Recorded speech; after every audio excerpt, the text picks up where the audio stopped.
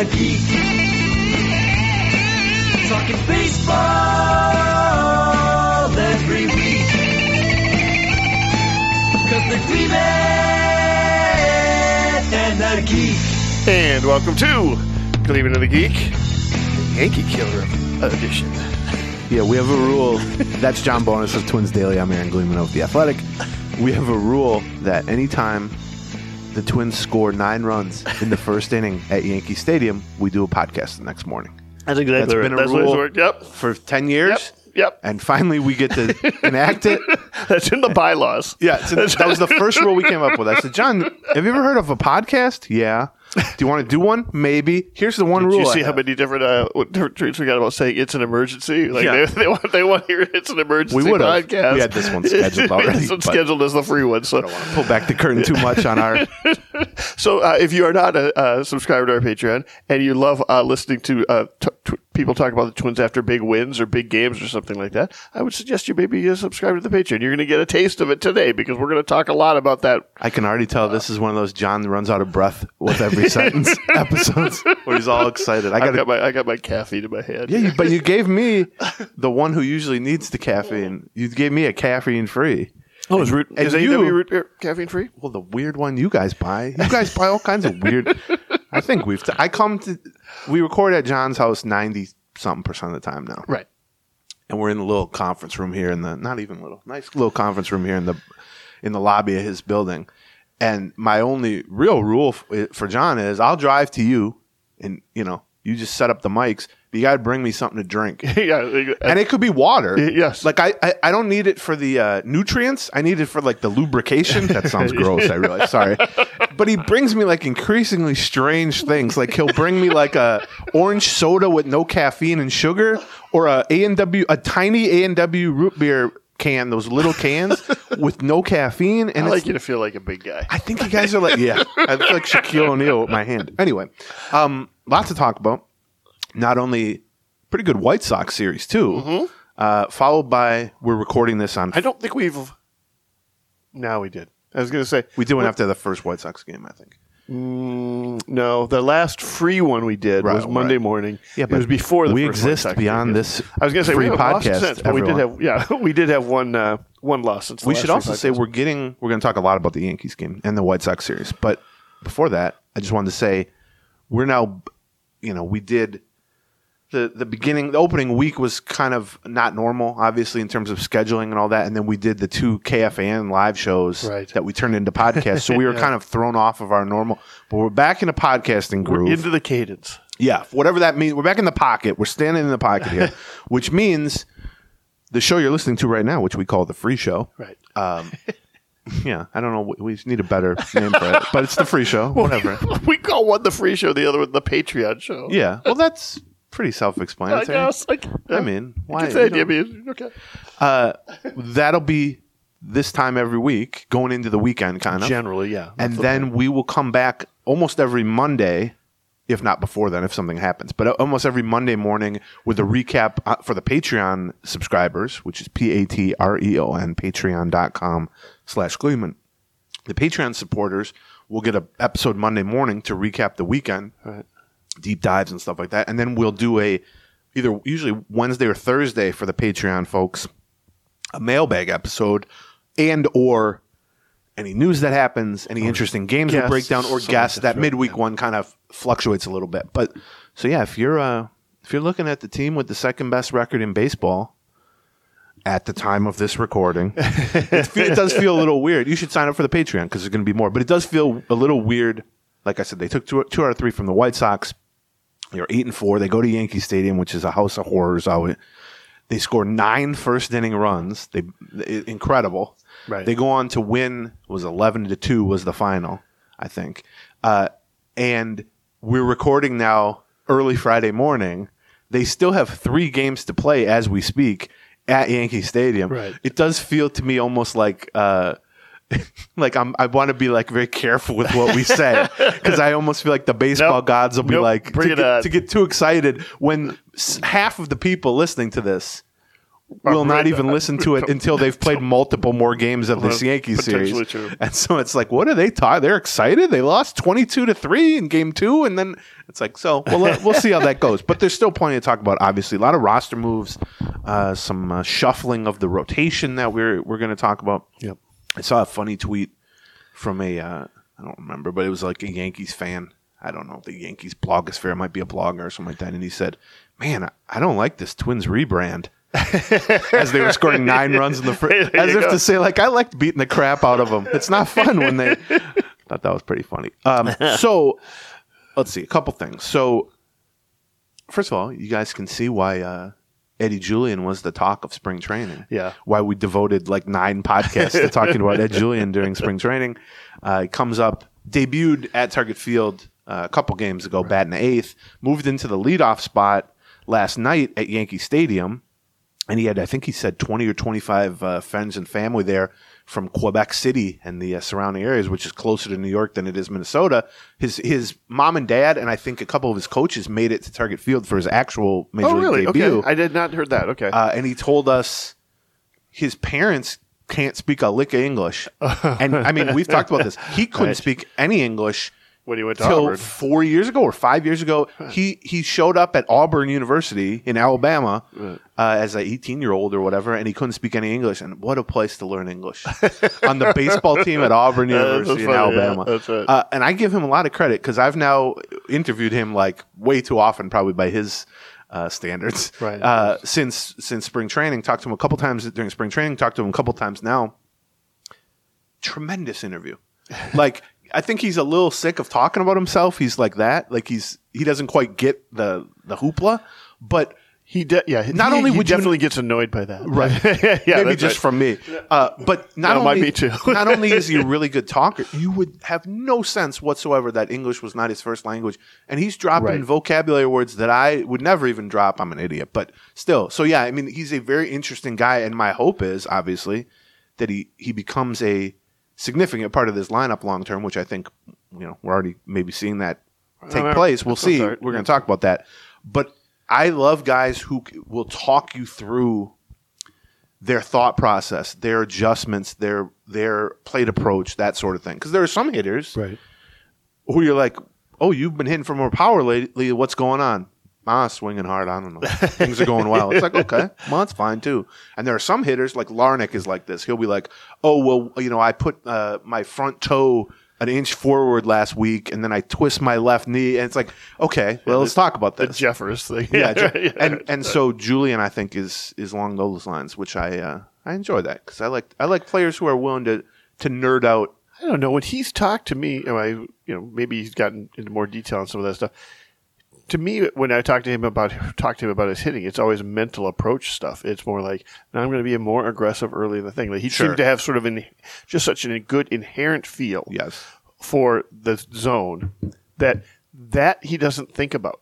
Right. He doesn't think about that. He doesn't need to think about that. That's just part of the background now. And he has to consciously think about things like, I want to be real aggressive on these first couple of pitches. I want to look for something that I can really hit. The biggest change for him, and I talked to him last spring when he had a really good year at Single A and was kind of burst onto the prospect scene a little bit, but was still, who knows? This guy was an 18th round pick. He's a French Canadian guy. Right. But he had put up 100 walks and 15 homers and he, 440 on base in the low minors. And I remember talking to him last spring and he wasn't even a roster invite. He wasn't even in Major League camp last spring or on the 40-man roster. And he said what you just said, which is, I know I can draw walks. I know I can grind out at bats. I know I have a great eye at the plate. I've worked all my life. Like he even says like during batting practice, he will take pitches that aren't close to sort of train his eye. And he said what you just said, which is the next step for me is if they want to throw me strikes, especially on fastballs early in counts, I have to be prepared to take damage swings on it, to take big swings. And we've seen that now in the years since then. He had a huge year at AA, hit 320 homers, 4-something on base percentage, and then he had a great camp with the Twins. He exited midway through to go play in the WBC for Canada and had a monster half dozen games for Canada with a couple of homers and a bunch of walks. Got back to camp, goes to AAA. hit 290 with a 4-something on base percentage in a week or so at AAA, and now he's getting an opportunity well ahead of schedule, certainly. But as we talked about on the Patreon last time, it's the same thing with That's Miranda. the way that works. It's the same thing with Wallner. It's the same thing with Julien. Very rarely, especially for a hitting prospect, is this thing mapped out to the extent that we like to kind of in our heads map this thing out. Most often it's, well, this guy's ready or close to ready. We'll see what dominoes fall here that opens the door for him. And that's what happened, which is you needed Polanco to be injured at second base, but then you needed Kepler and Gallo to get hurt so that they needed outfield help, which meant Nick Gordon was no longer the biggest pressing need for him was no longer second base. It was outfield depth, in which case you bring up Julien. He starts at second base. He adds a left-handed bat to the leadoff spot, which it fills a bunch of different blanks because we talked a lot about how the leadoff spot for them has been the trickiest place to fill and kind of feel good. I'm not saying he's going to be here for the next 10 years in the leadoff spot now. It's possible he goes back down depending on who's healthy. But I don't know. I mean, even this spring, the way Baldelli especially talked about Julien offensively, there's some questions about him defensively. I was going to say, he talked about him in two different ways. Yeah, although last time, 2 days ago when Julien got called up, Baldelli did, praise him quite a bit about the work he put in camp at second base and improved and, he, made a couple nice plays, all that. But he's just in love with the bat, and he talks about him in a way. I mean, they've had some good hitters come up during Baldelli's, Kirilloff and Miranda, but he talks about Julien and basically says there just aren't young hitters who have this disciplined approach with 20 homer power and just the quality of at-bats. And even I saw a quote after last night. I wasn't there, obviously, in New York, but Baldelli said, we threw him in there, Yankee Stadium, leading off, best at-bats on the team in that game. Right. Started it off with a hit, came back in the same inning and hit an opposite field homer. Right. And we're off to the races with Ed Julien in the leadoff spot, hopefully. And by the way, you add him to that leadoff spot. Now we'll see. He could slump, whatever. But it really kind of it does set things up. The rest of it fills in a lot nicer after him. When we get to the segment where we talk more about that game, I want to start with the lineup because that's an interesting piece of there. First of all, just a couple of things about Julien. You mentioned 18th round draft pick. We should be a little careful. We should frame that, though, for our listeners as to what that means. So he's an 18th round draft pick. He got first or second round signing, or second or third round signing most. He got 3 times what the slot would have been, or 4 times what the slot would have been, or something. Yeah, I think. I don't know exactly how low that slot is, but I think as I recall, he got quite a bit more money than this. The slot for 18th, there is no slot, but it's 120 grand or something capped normally for whatever. But yes, he was he was an 18th round pick before Seth Stowe emails us angrily about this. But to say he was, Seth will also tell you why he fell, and I can't remember why he fell. There was some concern about him as well that was going in. I can't remember if it was an injury, something, or what. But anyway, because of the way Major League Baseball draft works, you get this pool of money, and if you don't spend that pool early on, what it allows you to do is sort of fish in the late rounds. Yeah, where you can lure a person who is demanding, like you said, third round money, right? But doesn't get picked in the third round because there's some uncertainty about whether they'll sign or an injury situation or whatever. And therefore, they can re-enter the draft the following year. Right, they have leverage. Right, so a lot of times they'll just say, well, don't draft me if you're not going to get me by the end of the third round. I want third round money. You can't sign me. Don't do it. Right. But they had saved enough money early on that when they were able to grab him in the 8th. I mean, at that point, it doesn't matter whether you grab him in the 6th or the 18th. Anything after the 10th round, I think, is the same rules, basically, for signing bonuses. And so, he was a more highly regarded draft pick than the 18th round, is what I guess I'm kind of saying, right? There were 400 and something picks made before he was taken. Right, yes, exactly right. But you're 100% right, and that's why anytime the draft comes up, I remember talking about this, about Royce Lewis at the time, which is, it's not when you hear, the Twins took, let's just use the 2017 draft, the Twins took Royce Lewis number 1, and he signed for, I don't know what it was, $1 million under the recommended slot. Right. And everyone sees that and goes, the cheap pull, that's blah, blah, blah. Right. No. Well, everyone. They're going to spend that $1 million. You spend 100% or slightly more than your allotted signing bonus pool. But to your point, it doesn't have to go A, B, C, D. You can mix it up. If you save $1 million on Royce Lewis, which they did, you can then use it on your third round pick, who maybe had first round talent and told people, don't draft me unless you're going to give me first round money. That's how they ended up getting Blaine Enlow. Yes. Which, he's been injured and everything. But by the way, he's had a pretty good start at Double-A, though. Yeah, okay. Yeah, I think it was minor league pitcher of the week or something. Giving them an extra $1 million in 2017 hasn't really paid off. It's similar to, you can't trade Major League Baseball draft picks the way you can NFL draft picks, but it ends up being sort of the same effect as if you said, okay, instead of having the number 3 overall pick, we're going to take the number 5 overall pick, but then we get another pick at number. It's like trading down 4th round pick for additional like that. picks. That's right. Yes. The Astros did that with Carlos Correa. Yes, and they did. Ended up with Lance McCullers as their second round pick. Yes, right. And they had extra money to sign him. So, just on Julien in general, I think the way he technically came up to replace Gallo, who went on the IL, which we can talk about in a minute. Kepler's also on the IL. It sounds like Kepler could be back during this Yankees series, either tomorrow or Sunday. I think. Well, originally the plan was, that he would be eligible tomorrow, right? Yeah. When that happens, my assumption is Wallner will go down because Wallner hasn't even started the last 2 games. Yeah, Julien has essentially replaced Wallner. Well, yeah, since Julien's been sort called of. up, Wallner's been on the bench. Except they don't play the same position. No, I know, but Wallner wasn't going to play second in base. terms of the spots in the lineup. Because we talked a little bit about this Wednesday morning. We were kind of wondering, Julien, if he plays second base, it's not ideal. You'd almost prefer he plays first base or DH in this particular. Except you've got a full time DH. You've got to start moving people around. Like either you're moving Nick Gordon to center field and benching Taylor. Well, you don't want to bench Taylor right now. He's on fire. And so, the odd person out both on Wednesday afternoon and on Thursday night has been Wallner. Right.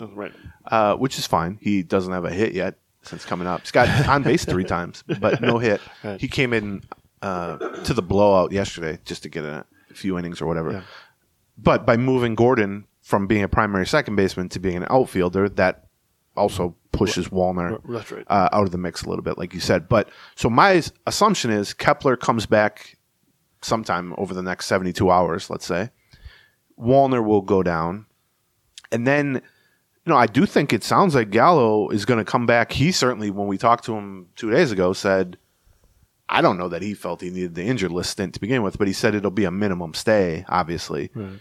But then the question, that is the point where you have a decision to make. Because then it's like, okay, well, do you undo the transaction then, which is you activate Gallo and you send down Julien, who was called up for Gallo. Right. But if Julien has another game or two like this in the meantime, or even just, holds his own here for the next 3 games or whatever, I don't know that you necessarily want to do that because you can use Gallo at first base and use Julien at second still. You might have a decision even before that, though, because now that if you activate Kepler, who's sitting? Because you've got Kepler taking one of those corner outfield spots. Wallner's the one who sent down. Wallner wasn't in the lineup to begin with. Who is Kepler replacing in this lineup? Well, probably the guy hitting 0.77, Nick Gordon. Nick Gordon take a day or 2 off. I'm a believer in Nick Gordon, but he hasn't played well. And if he's mostly playing corner outfield, he's going to have to hit at that point. And I think the other move that was made was Kyle Farmer, who I'm sure everyone saw the video or were watching, got hit in the face in the last White Sox game 2 days ago by a 92-mile-an-hour Lucas Giolito fastball. And I was sitting in the press box, which is, I don't know, a couple hundred feet away, whatever it is. And the sound of it, because we're like behind home plate, the sound of it convinced me that it hit all helmet. And so in the moment, it made such a sound that I thought, at least it hit 100% helmet and 0% head. Yes. It turns out it hit 0% helmet and 100%, which is so bad. Yeah. Oh my God! If I would have known that when I heard the sound, I might have thrown up. I was directly above you. Yeah. I honestly have been thinking, like it's been going through my head, like the sound. Okay. Just like I've been. I'm not usually like that. He was hit essentially in the mouth. Right. Went immediately down. Obviously the fear there is. Fractured skull, fractured jaw. It can be bad. It can be bleeding in the brain. Right. Yeah, right. He was immediately taken to the hospital. the diagnosis was relatively good. I mean, given the circumstances, like Baldelli even said, thank God it wasn't as bad as we expected, but I mean, it's still bad. The bottom 4 teeth were displaced is how they're calling it, which means the ball basically pushed him to a place they shouldn't be. It's a hockey injury. Yeah. So he had to have surgery to kind of realign his bottom teeth. Yeah. And then he had a huge laceration from that and from just the impact on his jaw, which he had to have surgery, facial surgery for that. I mean, it's going to be a long road back for Kyle Farmer. However, within that, they said yesterday he's been texting and he seems in relatively good spirits and all that. It's going to, there is no timetable for return here. And the unfortunate thing is, even if he can get physically healthy, it might take months. Who knows? I don't even really want to speculate on that. There's going to be a sort of fear component here. Yeah, which would be natural. Right. By the way, Giolito might have that on the other side next time he takes the mound. He was absolutely shaken after that. Giolito, who's pretty widely known as a good dude, very obviously was not anywhere intentional. But and so I just wonder, because I don't know, I've mentioned it. Like when I was playing Little League when I was 14. His immediate reaction, you knew it wasn't intentional. Yes. Right, yeah. When I was playing Little League when I was 14, a guy threw way behind me. And this is when they're throwing 70 something. And I just instinctively jumped back out of the box right into the ball, and it hit me flush on the forehead. And I woke up laying on the plate, and there was a doctor giving me a concussion test with a little flashlight. Right. And I didn't even remember. I'm like, what is happening? And here's, by the way, how bad parenting was back in the 90s. You finished playing. Stayed in the game. They moved me. Here's what they did. They moved me from third base to first base. Was the only thing they did, which I would argue is worse. Yeah, I would too. I just remember sitting in the dugout and they put a cold towel around me and my head was sore. It was physically sore. And the guy's like, hey, we're going to have so-and-so play third. You'll play first just so you don't have to move around as much. And I was like, okay. And then I woke up the next morning and I had a egg the size of a dinosaur egg under my head. Anyway, but yes, 14-year-old me, I took a game or two off, went back, and I was scared S-less because I was like, how often is this going to happen? Right, yeah, and, I'm going to guess Kyle Farmer's a little tougher than me then or now. But I worry about that aspect too. He was, with Correa back, obviously, after missing a few games, the hope is Correa's minor back problems are done, and he'll essentially play every day here. Right. So Farmer as the backup shortstop hopefully won't be needed, but you never know. But he had just already kind of become... Because he came from Cincinnati, where he played with Mahle and Sonny Gray and Donovan Solano, and he was the media good guy in Cincinnati. He was a very leadership role in Cincinnati. He had already taken on a pretty prominent clubhouse role. He was a very well liked already. Sure. And just talking to him, it's easy to see why. Right. And so I feel like this just is really, you don't want to see this happen to anyone, very obviously. But yeah, it is I don't know. I feel for him. It's one of the bad parts of baseball is that a couple times a season this happens to somebody, and it's not anybody's fault, and it's not on purpose, and there's no moral aspect of it. It's just everyone just goes, God, that sucks. And Baldelli said, and actually I thought Ryan Jeffers had the best quote afterward. He said, "You see that happen, and you just go, how quickly can we go home? How do we end this? Right. How do we we might as well win the game because we're going to feel stupid if we lose this game and then he's injured. But who cares about the game? How do we get out of here?" Right. And so I don't know. It was everybody was shaken up, and roster wise, all of a sudden now Willie Castro and Nick Gordon are your backup shortstops. Right. They called up Kyle Garlick as the actual roster move for Kyle Farmer to replace him on the roster. That might be a move that they reverse too if Kepler and or Gallo come back. Right, potentially. Yeah.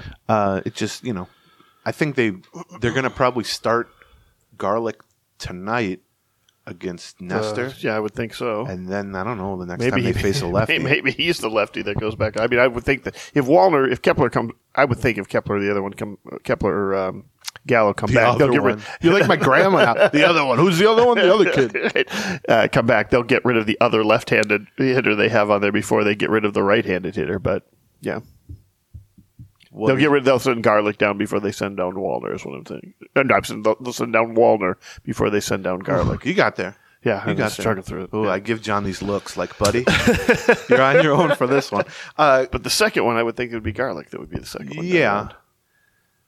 I'm trying to think. Yeah, it could be. I mean, because you need. It depends if they're comfortable with Gordon as a backup shortstop. You could send down Willie Castro, but what has Willie Castro done negatively from spring training? Nothing really. Well, I mean, and he just. Garlic ain't jumping in at backup shortstop. Well, no, but I'm saying if you're not using Gordon in the outfield, Gordon could be the backup shortstop. Okay, before we get to a few, we're going to talk Louie Varland. We're going to talk some other things too. Yeah. Let's hit our first sponsors here, which is one of them's Forgotten Star Brewing, which John did an event there a couple weeks ago for opening day. Yeah, it was huge. It went well. They took care of 325 people, so they'll absolutely take care of you. And in fact, this upcoming week, they have a very special event. It's their first annual ever charity week at the brewery. So basically, if you go there Monday through Sunday, from the 17th to the 23rd, each day they're featuring a different charity, neighborhood group, or nonprofit in the tap room. On top of that, they're donating $1 from every pint sold during that week to these charities.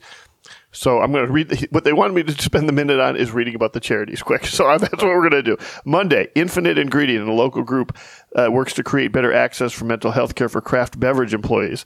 Tuesday, Second Harvest Heartland, local community food bank. Wednesday, Outfront Minnesota is the state largest LGBTQ civil rights group. Thursday, it's the Fridley Schools, unveiling a community donation box in the tap room for the Fridley High School students in need. Urban Ventures on Friday. Urban Ventures provides cradle-to-career support for youth and families in one of Minneapolis' most under-resourced neighborhoods. Friends of the Mississippi on Saturday. They work to help care for one of the state's greatest natural resources in our backyards. And finally on Sunday, which is also, by the way, their Sunday night baseball happy hour we talked about last time, it is the Northern Suburban Center for the Arts. It's a local nonprofit art center that provides a gallery, classes, and more to the Fridley community. So surely one of those right is up your alley, right, to support well drinking. Yeah, drink and do some good. So yeah, Forgotten Star Brewing, one of our favorite spots. They're East River Road and 49th. It's technically Fridley, but it's like 12 minutes from downtown or whatever. Right. Yes. Yeah, check them out. Forgotten Star Brewing. Drink some beer. Feel good that your money's going to charity. Twins will have a long road trip here, but then they got a long homestand right afterwards, and you're going to want to be wearing some Soda Stick gear to Target Field, and they've got a brand new one.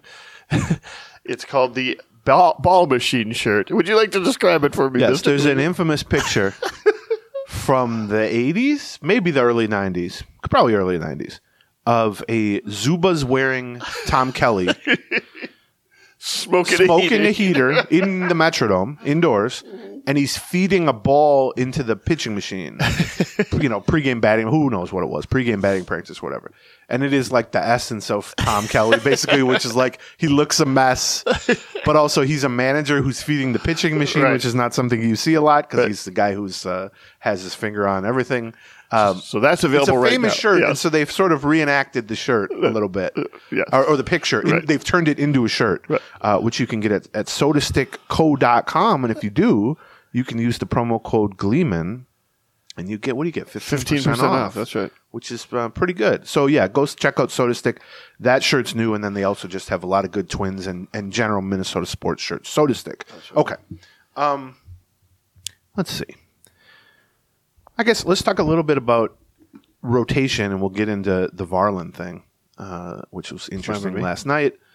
They 7 more good innings from Joe Ryan in a blowout. And by the way, when they scored 9 in the first, I thought to myself, well, okay, Joe, as long as you don't die on the mound and go 5, you're getting a win here. And I also thought, well, this is going to be a chance for them to pull him early after 5 probably, go to Cole Sands for a 3 or 4 inning save, because that's the save rule is silly.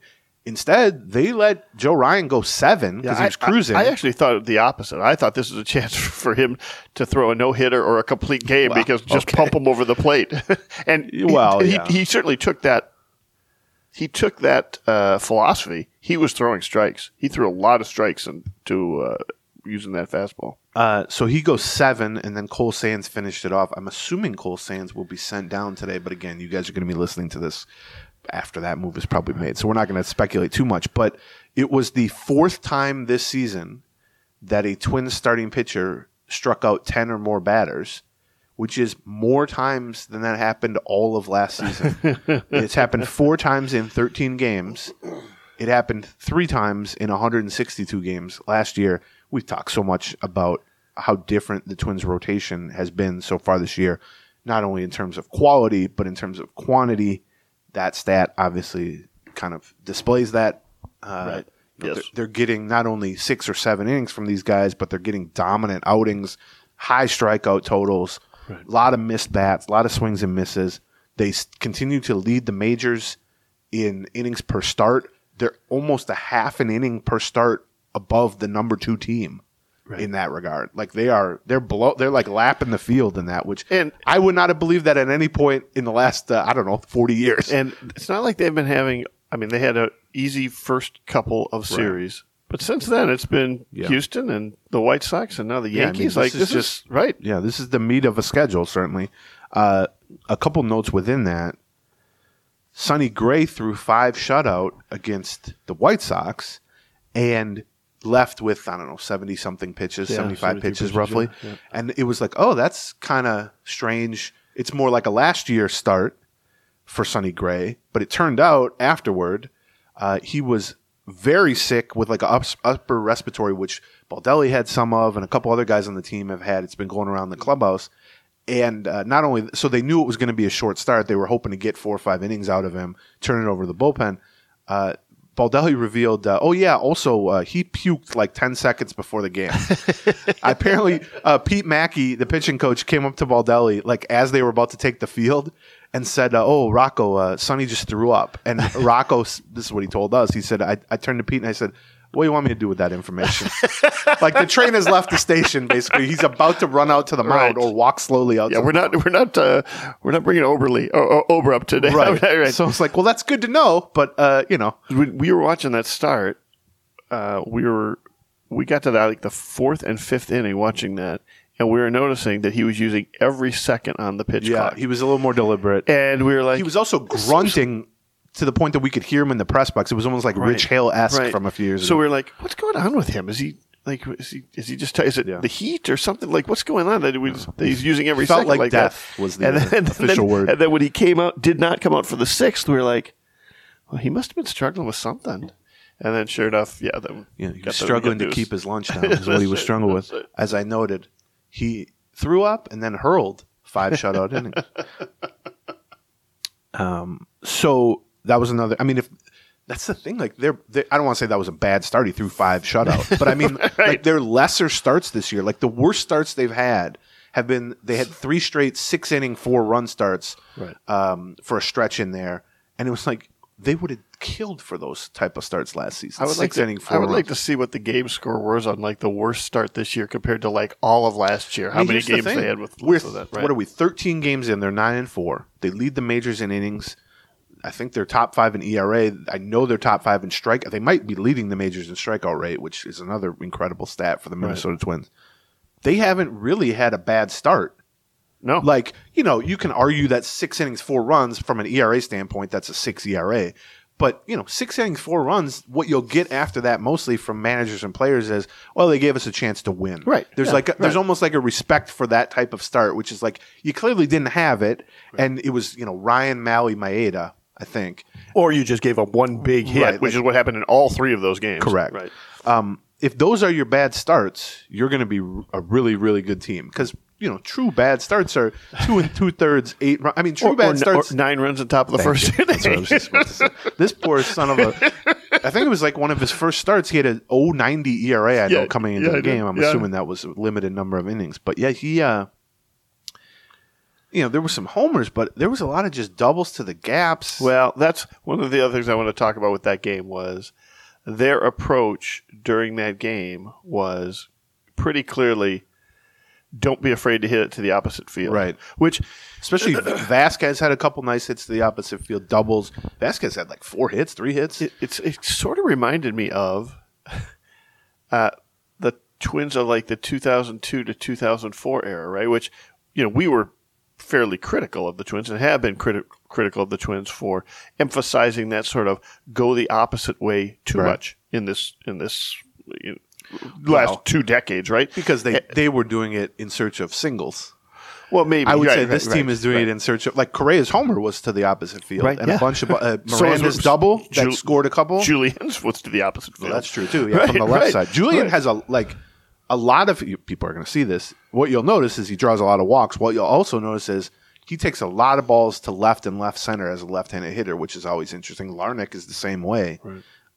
Even Larnach's fly out, which Larnach made 2 of the 3 outs in the first inning, which is always amusing to me. Right. And one was a sac fly that drove in a run, and he hit that like 400 feet to dead center. Yeah. I mean, they were just on everything.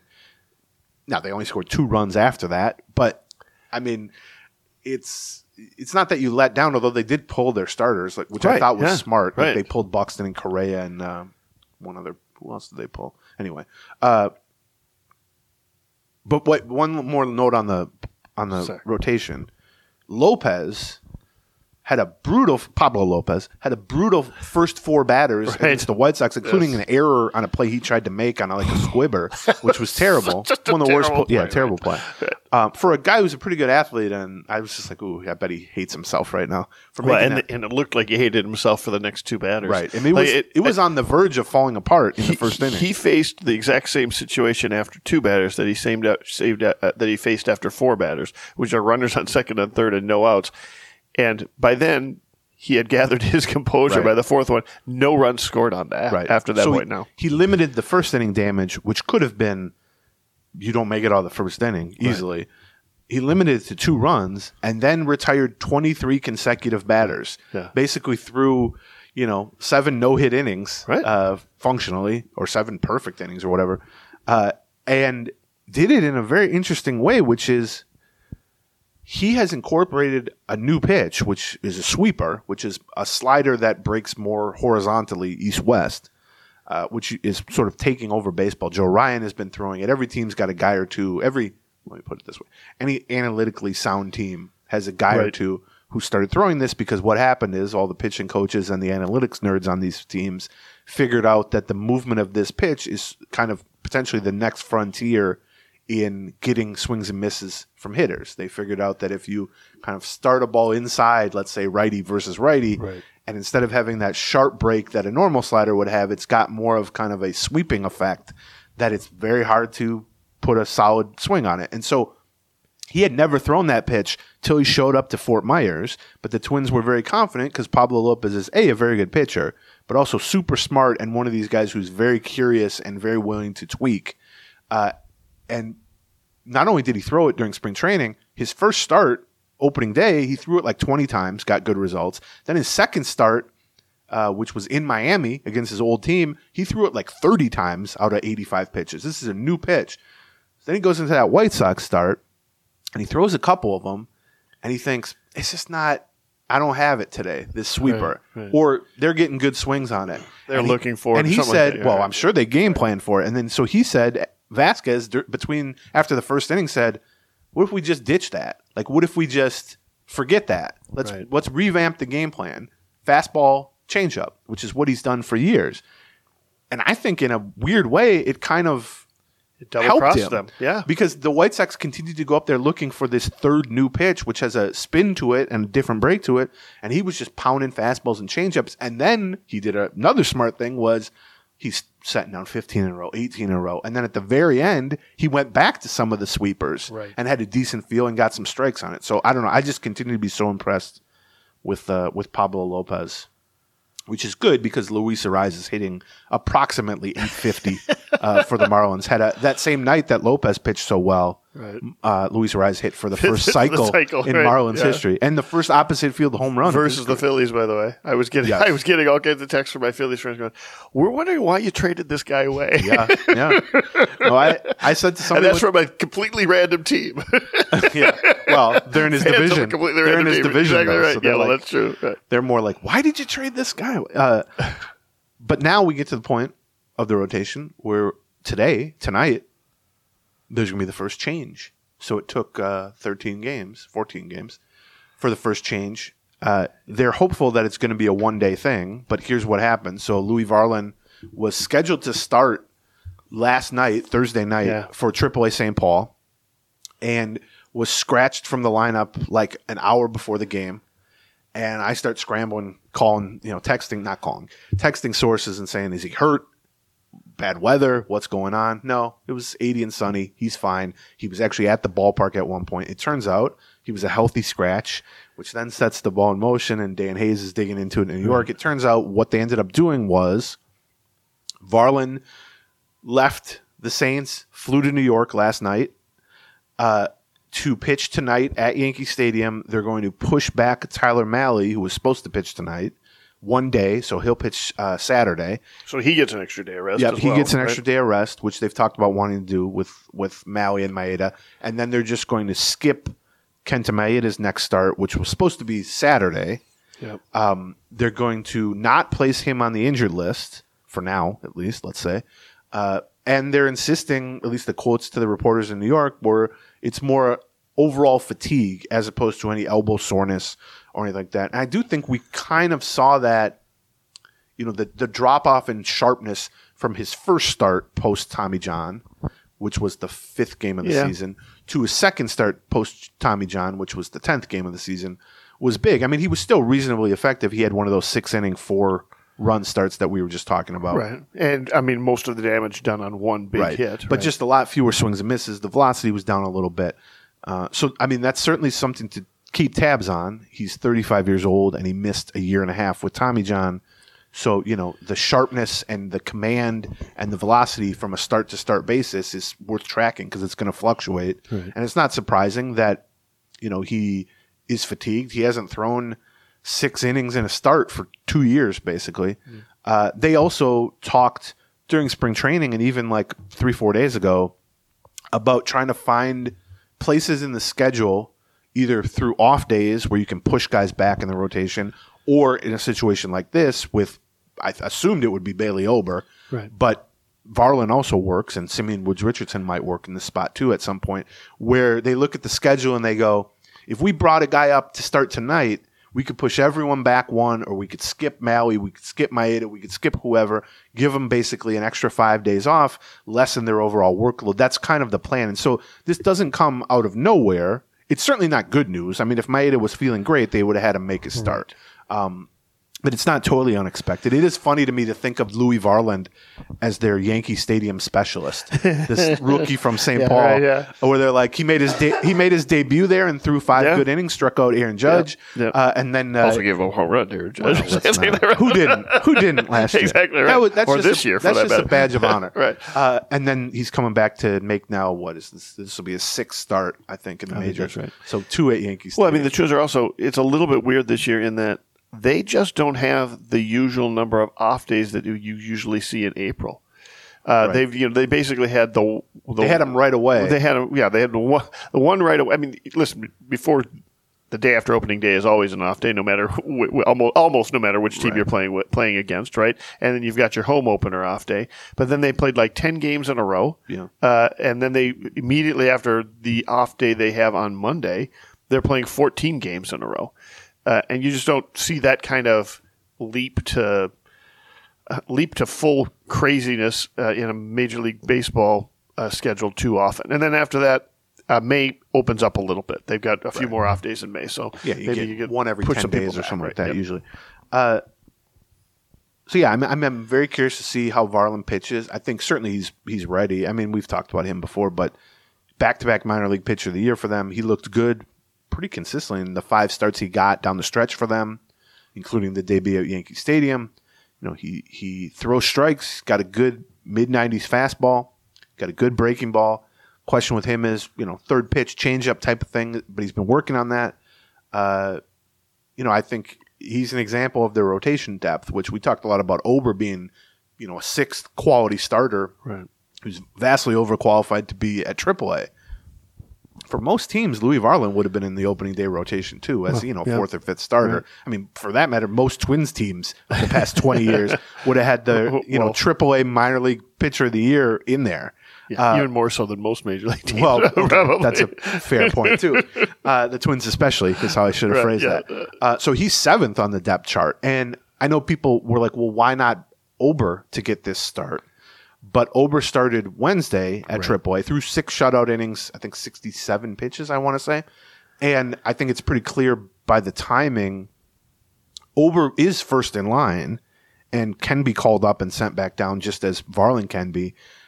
But I'm assuming this suggests that they weren't sure what the plan was going to be for Maeda until they gave Maeda 2 or 3 days post-start and possibly had him throw a bullpen session to get a sense of, are you fatigued? Do you feel great? Is your elbow sore? How's the velocity? How's the spin rate? Let's measure some things and see how we feel about that. It's not until Ober had already pitched at AAA by the time they probably came to the conclusion that, hey, let's put Maui back 1, skip Maeda, and then Varland, who was scheduled to start Thursday, having him start Friday is a little more doable. Once Ober takes the mound Wednesday at St. Paul or for St. Paul, he's not going to be available at any point during this Yankee series, so you couldn't accomplish the same thing.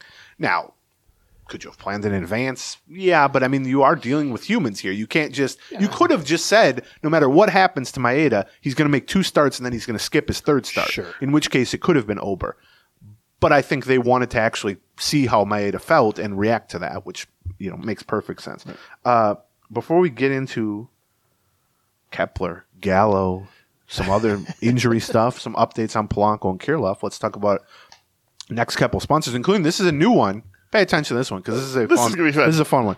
Our friend and former multi-time guest, Do-Hyung Park, the MLB.com Twins beat writer, 2-time Jeopardy loser, participant, contestant, let's say. Loser, though. Loser. That's a different one. Spelling. He's a genius. He's like the smartest guy I've ever met. But he's also incredibly good at trivia. And so he now has he's still writing about the Twins, but that's like a side gig now. He's transitioned his career into the trivia guru phase, which is only natural for a guy like him. And so he's hosting a trivia event that is for charity that we're about to tell you the details for, which I think is just phenomenal. It's going to be. I think we're going to have some Twins beat writers there. I think we're going to have some trivia teams, etc.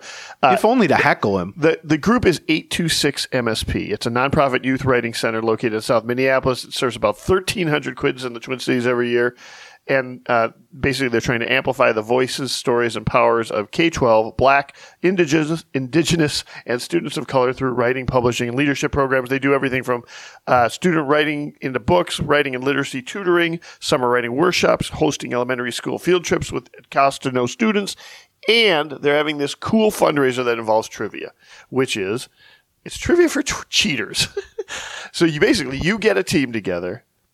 Doe is going to be the host, reading the things. And when you don't know the answer, you can cheat, but you have to donate some money. That's the charity for the component, particular. which I like this a lot. I do too. I'm really excited about this. I like this in other things. Like you could play a baseball game, and if you fall behind by enough runs, you can buy runs. I like that as that idea charity too. component too. But so it's Thursday, May 25th. At you're going to say this La Doña Cerveceria in Minneapolis. It's a craft brewery in just by Penn and Glenwood, kind of. The Twins are off that night, which is how the beat writers can be there and how Twins fans can be there without missing anything. It's pub style trivia, sports, movies, books, history, just general stuff. You can make a team up to 5 players. You raise money. Every dollar you raise, the team gets the equivalent of that in cheat cash, which you can kind of trade in for points and all that. They're giving away tickets to United games and Can Wonderland. And if Twins game, if you go sign up, here's the best part. I like this. Yeah, our listeners, when you sign up, you can enter the code Gleeman. One of the most renowned cheaters there is, Gleeman, when registering, and your team will get a bonus of $250 in cheat cash. Now, it's not real money, but it's tradable for points. Right. To learn more and to sign up for your team, go to 826msp.org. That's 826 msp.org, and click on the tab for trivia for cheaters. Yeah, that's right. Support that. Heckle Doe. Cash in my cheating reputation for extra cash. What more can you need? Also, HelloFresh. HelloFresh. We got to talk about this because Chrissy recently had surgery. She doesn't want to go to the grocery store. Yeah. I'm having surgery Wednesday and Thursday. Yeah, I don't want to go to the grocery store. Guess what we got coming Wednesday? HelloFresh. Here's how HelloFresh works. Right. They send you all the ingredients. First of all, they have new menus every week, and they have like meat eater menus, vegetarian menus, family menus, which is stuff that kids might like. Yeah. They have all kinds of stuff. Whatever you need. You go there, you pick what you want. You can look it over. You can look at pictures. You can choose. They'll send you all the ingredients, pre-portioned, fresh ingredients right to your house, along with step-by-step instructions. And the reason I say instructions, it is a recipe, but it also has like pictures. And like literally, number 4, do this. Here's what ginger looks like. Do that. So if you're a good cook, you can just cook this good meal and enjoy it. Right. If you're an idiot like me who can't cook anything, you can still use this to produce a good meal that looks good and you can feel proud of. And HelloFresh, here's the deal they have. It's I believe it's America's #1 meal kit. Here's the deal they have. You go to HelloFresh.com/Gleeman50 and use the promo code Gleeman50. And the reason it's 50 is you get 50% off, 50% off, plus your first box ships completely free. So that's HelloFresh.com/Gleeman50. Use the promo code 50 and you get 50% off. Okay. Let me just make sure we hit all these bullet points because I spend upwards of 6 to 7 minutes putting these together. You're very concerned with your list today. I can see that. It's a long list. It's a lot to talk about. There is a lot to talk about. All right. So we talked about Kepler, Gallo. I mean, these are both, I would describe as precautionary IL stints.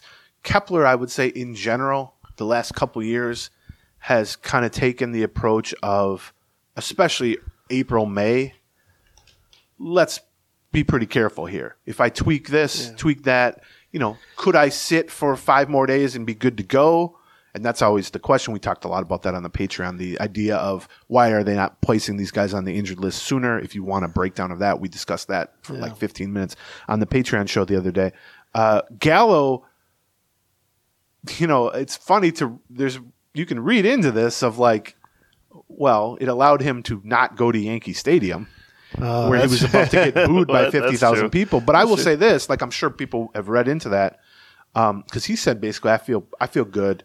Right. They're sending him out on a rehab assignment to join the Saints so he can kind of get some live at-bats. It's an uncommon timeline for a very short-term injury, and so it creates a situation where you're trying to read between the lines.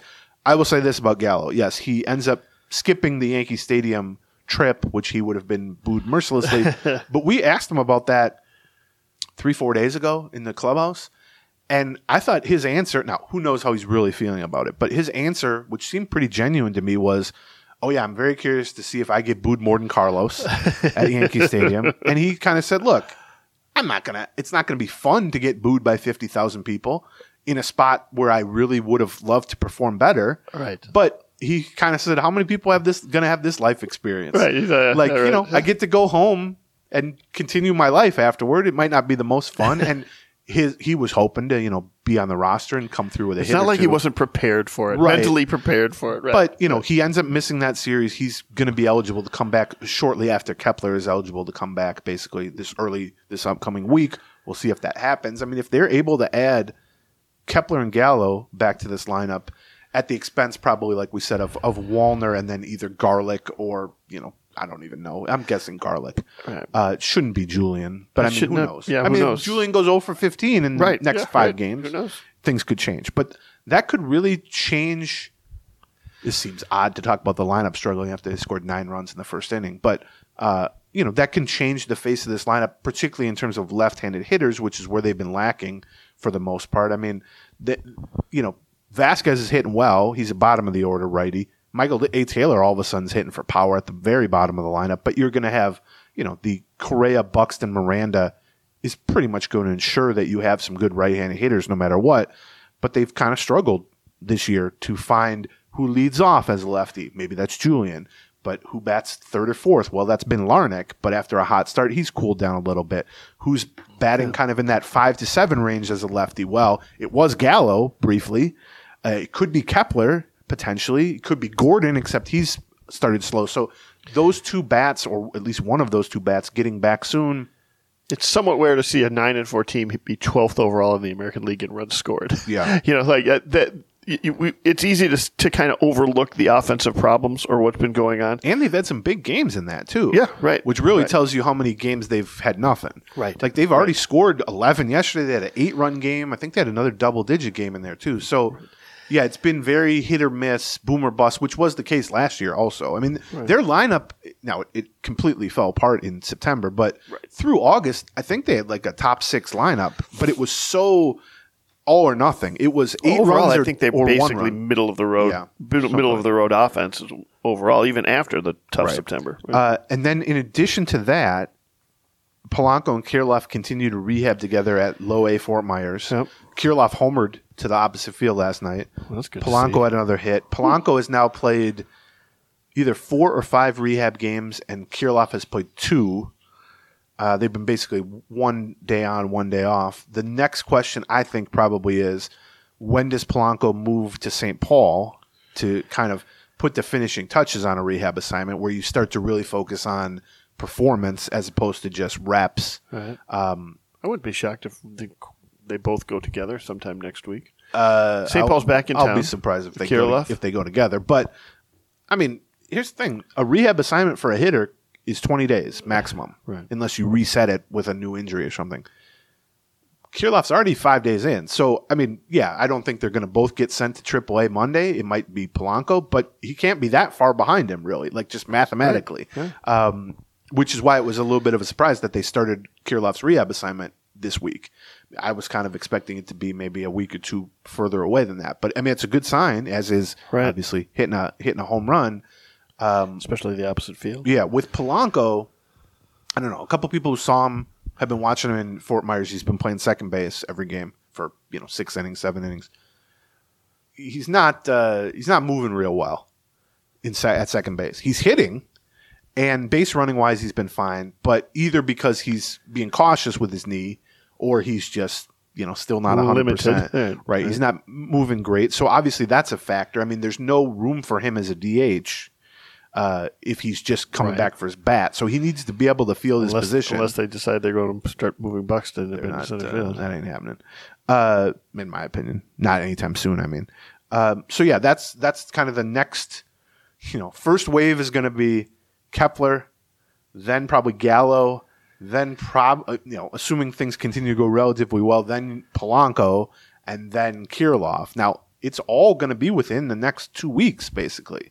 Or at least there's going to be decisions made on some of this stuff. Right. So, I mean, the lineup in 2 weeks now, 2 weeks from now, who knows who's going to be injured? Who knows what's going to be happening? But their lineup is about to look a lot different. I mean, it already does look different than it was 5 days ago because they've added Julien to it. But the lineup potentially, especially among left-handed hitters, because all 4 of those guys we just talked about, plus Julien, so 5, those are all left-handed or switch hitters. Right. So, yeah, yes, the lineup has started slow. And yes, all of those guys have big question marks from a health and production standpoint. But Kirilloff certainly has on paper, options. They can keep him in AAA if they want to, right? Yeah, although they could use a first baseman at this point. A left-handed hitting first baseman. You got Gallo back. Yeah, that's true. Although your guy Donnie Barrels has been he's hitting like 350. Yeah, and he made one bad play at first base, but he's looked pretty decent at first base. Bad plays at first base. By the way, they're unsung, I'll call them, hitters. Now Farmer's out, so we can't talk about him for a while. But Vasquez had a huge game and is hitting like 380, and has been praised endlessly by pitchers.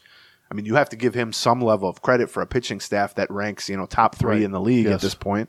That's what he's brought in for, and he has been hitting. I mean, he didn't just heat up recently; he's just been hitting. Right. So does Jeffers, for that matter. Yeah, Jeffers and Michael A. Taylor has been showing power that I never expected to see out the bottom of the lineup. Right. Although I believe he has a 17-0 strikeout to walk ratio at this 19. point. 19-0. Okay, I didn't give him enough credit there. Yeah. But who cares if you're popping a homer every series? It's fine. Well, he did not look good the first week and a half, and now suddenly he's just. How he's Yeah, hitting the he's stud on the ball every he time out seems there. to be a very kind of I don't know if it's he's guessing fastball breaking ball in a lot of this, but like he goes from looking very bad on swings to hitting homers. Right, yeah. Like his swing is it's not a real controlled approach at the plate. And that's fine. That's stylistically that's how he is. He's Right. bottom of the order hitter and ever. But yeah, he's come up with some big hits here.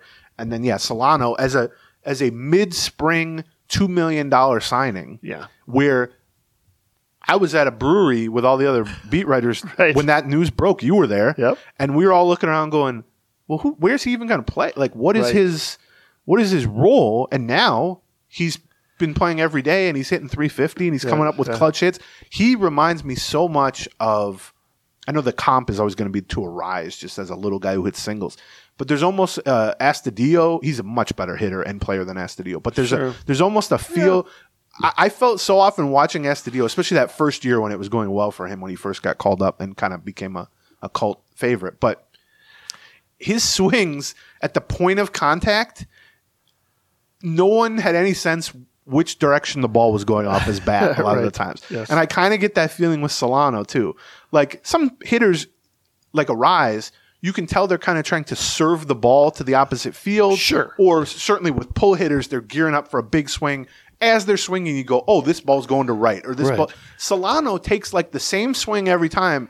And half the time the ball goes to right, and half the time the ball goes to left. And there seems to be no rhyme or reason to it in terms of the trajectory of the ball off the bat. I suppose there's some advantage to being able like that too. Like it does freeze the fielders for an extra step. And how do you play him when? Yeah, he's capable of pulling the ball. He's got a couple hits past shortstop into that hole, and then other times he just dumps it down the right field line for a single. I mean, he was billed as the Donnie Barrels. It's like he just hits he just hits singles everywhere. And without him, I literally don't know who'd be playing first base for them at this point. I mean, he's been playing a lot against lefties and righties. Tyler White, maybe. Yeah, I mean, honestly, I don't know. Right. Like maybe they move someone over. I do think with maybe Nick Gordon.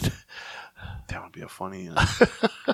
Yeah, I mean, I honestly, you might be seeing Vasquez or something a little bit at first base. He played some first with the Red Sox. One other note on that with Julien played exclusively second for the Saints the first week or so. And then even going back to last year at Double-A, 98% of his playing time was at second base. He didn't play first base at all last year. For Wichita. Last time he played first base was like 2021 for like 4 games. Right. Yeah. I asked him about that and said, what positions are you kind of prepared to play? And he said, well, I'll play anywhere. Right, of course. Yeah, okay. Yeah. But I was like, well, have you gotten reps at first? Because I've noticed you haven't been playing first. And he said, oh, yeah, pregame, off days, I play a lot of first. Like I've been getting a lot of ground balls at first. I've been working at first, which is logical. That's, I actually think he's probably more likely long-term to be a first base DH bat than a starting second baseman. I mean, agree. it might be kind of an Arise situation where he plays a lot of first and DH, and then occasionally they'll throw him out at second on a day where they just want the bat in the lineup. Right. But Baldelli, I also asked about that. He's starting at second now, but are you going to work him into the first base mix? And Baldelli kind of said, I need to see more from him at first before we stick him out there in a game at first. But to your point, a week from now, they're going to have Gallo back, and a week and a half from now or 2 weeks from now, they might have Kirilloff back.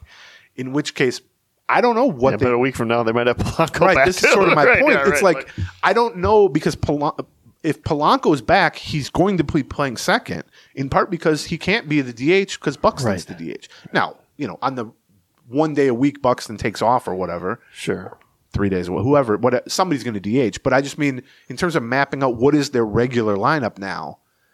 I don't know. There's going to be a point fairly soon where Julian's performance is going to have to keep him here because it's not going to be super straightforward from a roster standpoint to keep him. Like if Polanco's back and Gallo's back, let alone those two plus Kirilloff and plus Kepler, there isn't necessarily room anywhere for Julien. Now, I would argue if he's hitting at all like we think he's capable of, you can find playing time for him at the expense of Nick Gordon, at the expense of Max Kepler, at the expense of, for that matter, Polanco might need a day or two off. I mean, if you've got if he establishes himself as one of the 4 guys you really want in that lineup, Right.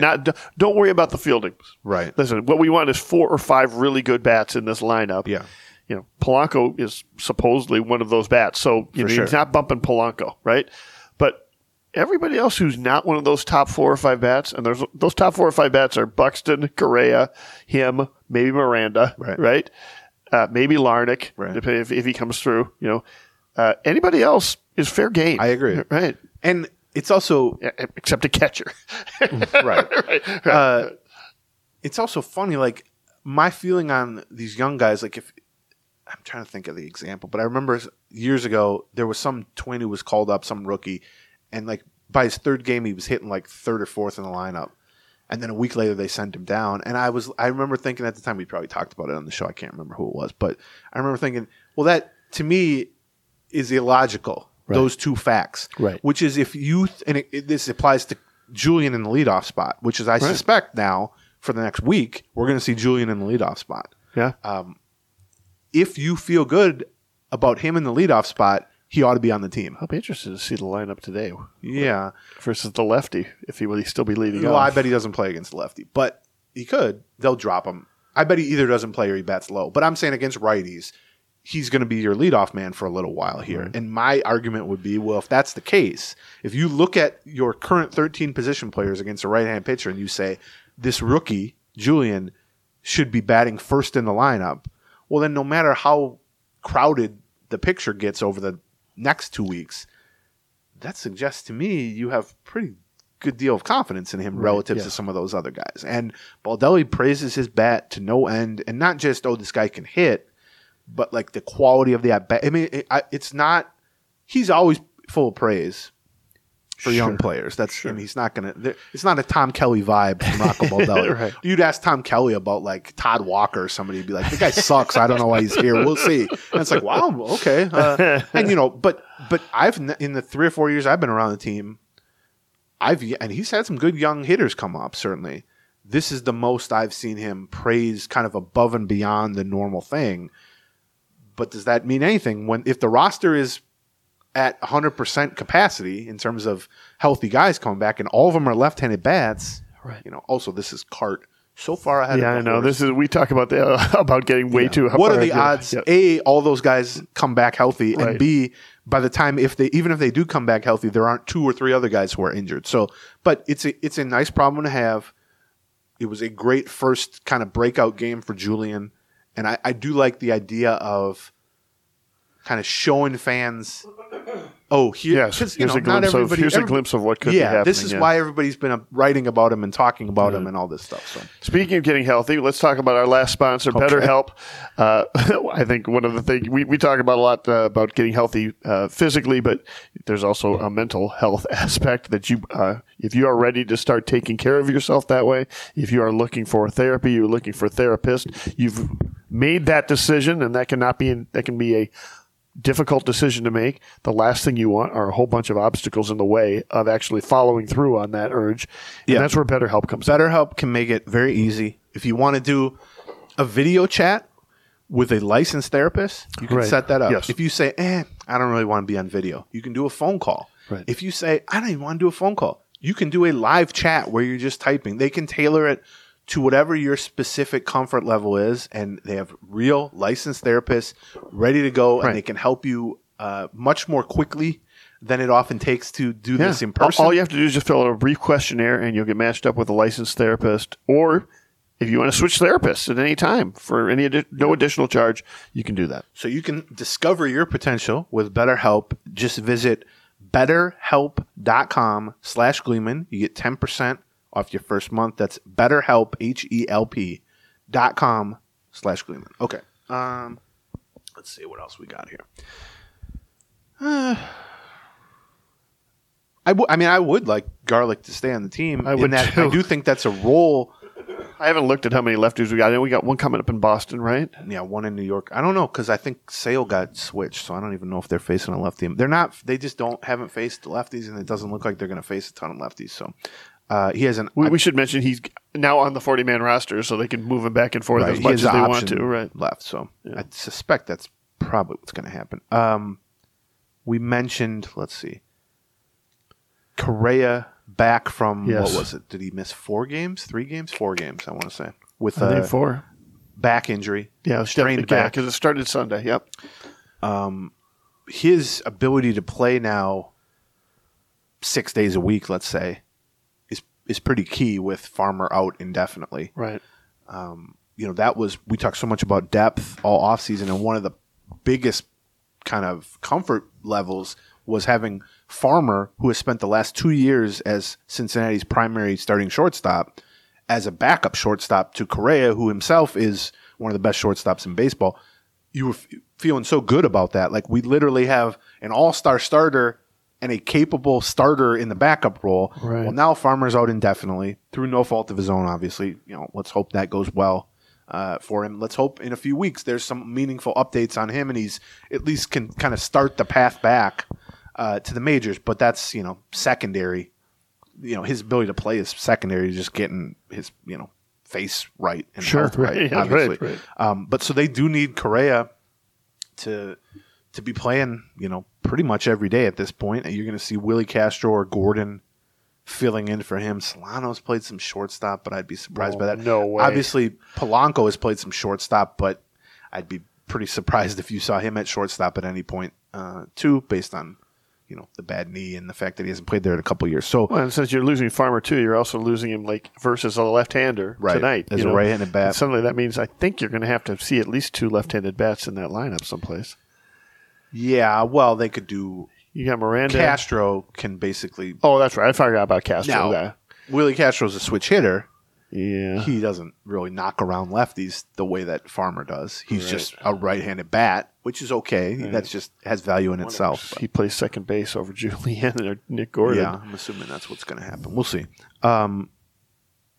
Let's see. There was one other. Oh, Buxton. We talk about all these injuries. When I saw Buxton collide with What was he the doing? second baseman. See, you know what's funny? I heard that reaction from everyone. All the players on both sides, because I saw quotes from the White Sox from our White Sox writer, James Fegan got them. They all thought that the ump screwed it up and that there was nowhere for Buxton to go unless he literally just stopped. Yeah. And if you watch the replay, the ump was on his right. Right. Because the ump was didn't. Yeah, honestly, I don't really know what the rules are, but here's the thing. In terms of that second baseman who's completely focusing on the ground ball and moving into that path, and Buxton has it all in front of him. Buxton can see what's going on there. You're probably right. He could have. I mean, what could he have done other than stop? Other than stop or try to go behind but he the couldn't runner. go behind because the ump, if you watch, is peeling off to the right. He could have run into the ump pretty easily, and I don't know where the ump was supposed to be and how he was supposed to move and all that. So was he trying to hurdle the guy? What was he doing? He was trying to get to second base. I That was the point Baldelli said, which is unless you just want him to stop and concede an out. Right. And he said, guess what? Byron is not going to concede an out. Yeah, right. I mean, Buxton is not afraid of contact. That much we have established. He should be, probably. Right. But when I saw him hit, I don't know. Everyone loves. He's got a football mentality on a baseball player's body, right? Everyone loves to assign blame for everything, and maybe there was someone more to blame than not. But I think that was just an example of just a effed up play where everyone's motivation on that play collided. Basically, Right. Buxton is just trying to hustle to second so that there's not either a force out or double play or whatever. The umpire is veering off to the side so that Buxton couldn't even go to the right, and then. Not only was the second baseman in the path, obviously, to get the ball, but he was charging in on the ball. Yeah. Well, it's easy to look at that and go, well, they should have avoided each other. But these are not really decisions that are made. This is just running. And so when I saw Buxton hit sort of hip to body with the second baseman and then flip and land on his head and then stay down as if he'd been shot, I thought, well, great. They've just lost Kyle Farmer to a brutally bad pitch to the face. Everyone's freaked out about that already. Now Buxton, who is perpetually injured, has just died. I don't know. Like, if you look at him and you're just like, that could be a torn hip. That could be a torn ACL. That could be 18 concussions. Like, I'm looking at him, I'm like, I don't know. That could be anything. And he certainly seemed dazed. He kept dabbing his lip as he came off. And I thought, well, maybe he just hit his face. Yeah. And then afterward, a few things. Baldelli was asked about it and said, we don't really have an update on him. And it happened 90 minutes ago or whatever. he was hit everywhere. So we're just like checking like we're giving him like when you take your car into the shop and you just go give it the whole list. Like check the oil, check the transmission, check the tires, check the whatever. Right. And so it's like, well, we got to check him for a concussion. He's got a busted lip. His hip might be sore, which he's had hip problems. His knee, which is the biggest concern always. Right. And so there were two good signs, I think, in the moment, which is one, Baldelli said, he'll be on the flight to New York. I don't know how he's going to feel tomorrow morning in New York when he wakes up, but he'll be on the flight to New York, which is always a good sign. And then I saw Buxton, maybe 20 minutes after the final pitch, playing with the various kids of Twins who were often there outside the clubhouse. Sure. Luisa Baldelli, Rocco's kid, and Buxton were kind of, playing peekaboo. And I thought, and Buxton's like kneeled down playing. He's got a wrap on his arm or whatever. And I thought, if he's really in rough shape, probably he's not thinking to himself, what I'd like to do right now is go across the hall and be in the same room with some screaming children. Sure. And B, not that Luisa Baldelli is not lovely and well-behaved. She is. She's very well-behaved. But B, the training staff is not going to let him do that with a concussion or what they fear is a concussion. And certainly if he tore his hip or did anything. So I walked, and he also talked to Dan briefly after and basically said, we'll see how sore I am in the morning, but I feel okay. Even given all that, I would have bet any amount of money he would not have played last night at Yankee Stadium. Just the way, day off at the very least. Like, let's just make sure. The fact that he was in the lineup, played well, drew a couple of walks, kept the line moving in that first inning. Right. Is a pretty good sign. Now we'll see today and tomorrow and the next day and all that. But yeah, that was, I really thought we had witnessed a negative turning point of the Twin season as he ran into the second baseman there. Yeah. I really thought, like, as ugly as that game already was, I thought, Buxton's done for months. And it was kind of similar to Boston last year when he slid into second and appeared to injure his knee, and we thought, well, he's going to be out for the rest of the season. He just tore his ACL. Right. What we didn't know at that time, and we learned in the months to come, was he was already injured. His knee was already injured. Yes. That was him tweaking an injured knee and kind of freaking out about it a little bit. Yes. So yeah, this is, with Buxton, with all injured players, but with Buxton especially, it takes so little to get like your spidey sense going to immediately dwell on the worst case scenario. Like I have gotten into the practice of literally watching him, if he like grounds out to shortstop, watching him run to first, watching how he crosses the bag, and then I'll watch him veer off into the dugout. Right. I've gotten to the point where I'll watch, does he give a high five to someone in the dugout? Does he have a brief conversation with, Tommy Watkins or the trainer? Like, because there's just so many cases of, is he hurt? And certainly when he's lying face down off second base, you're after one of the weirdest baseball collisions I've ever seen. So they've avoided something there at least. Let's see. One other thing. Well, the other thing about him coming back so fast is that the one thing you are seeing, I think we're seeing more and more of, and I don't know if this is an organizational philosophy that's going this direction, or if it's being led by Baldelli, or if it's being led by Paparesta, is let's just give everybody a little bit extra rest. Right. Let's give a little bit extra. That's been the case for years. That's not just. But I'm not talking about like a day off here and there, like which has been the thing. I'm talking about like let's just not rush anybody back. Which is just so. I agree. I think it's been sort of something that we've seen develop over the last 4 or 5 years through the Falvey regime. Yeah. But for those of us who've been podcasting or writing about the team for 20 years, you've been doing this 20 years? Comparing that to the previous regimes, rub some dirt on it and get out there and play hurt. Now, has this version culture, and I'm not even saying it was necessarily something that they were saying to people, it was just part of the culture. Yes. To see that sort of gradual cultural shift here. The biggest change you can make, I think, from a sort of health and rest standpoint as an organization is not to tell guys whether they're going to play or not. I mean, that's key, obviously, what you're talking about. But the biggest thing is to get across the number one point, which is we are not viewing it as a good thing if you try to play hurt. Right. And like you said, there was I'll forever use Nick Punto as an example. Nick Punto got hurt hamstring like in July. By the way, Nick Punto was like the 8th best hitter in the Twins lineup at that point. It's not like he was an essential piece. Right. Played every day for the next 3 months, hit like 165 down the stretch. Right. And then the day after the season said, "Oh, I've been playing with like a torn hamstring for 3 months." Right. And then people will be like, Thierry Ryan or Gardner, like, what the hell's happening? Why was that? And they're like, "Whoa, hey, he's a tough guy. He played through it." And I just remember like screaming at the on the inside and probably on the podcast at the time. Right. To who is that benefiting? Right. And I think that is the biggest change. Is now, can it go too far? Sure. Or does it? I Is think it we're necessarily so far better? from too far. Right. I mean, My thing is like, have the results been any better than the previous regime? Not necessarily, but you can do all the right things with injuries, and you can be preventative, and guys will still get hurt. Like it's a make or miss league. Like in the NBA, you can get all the open corner 3-pointers you want and run a beautiful offense to get these guys wide open.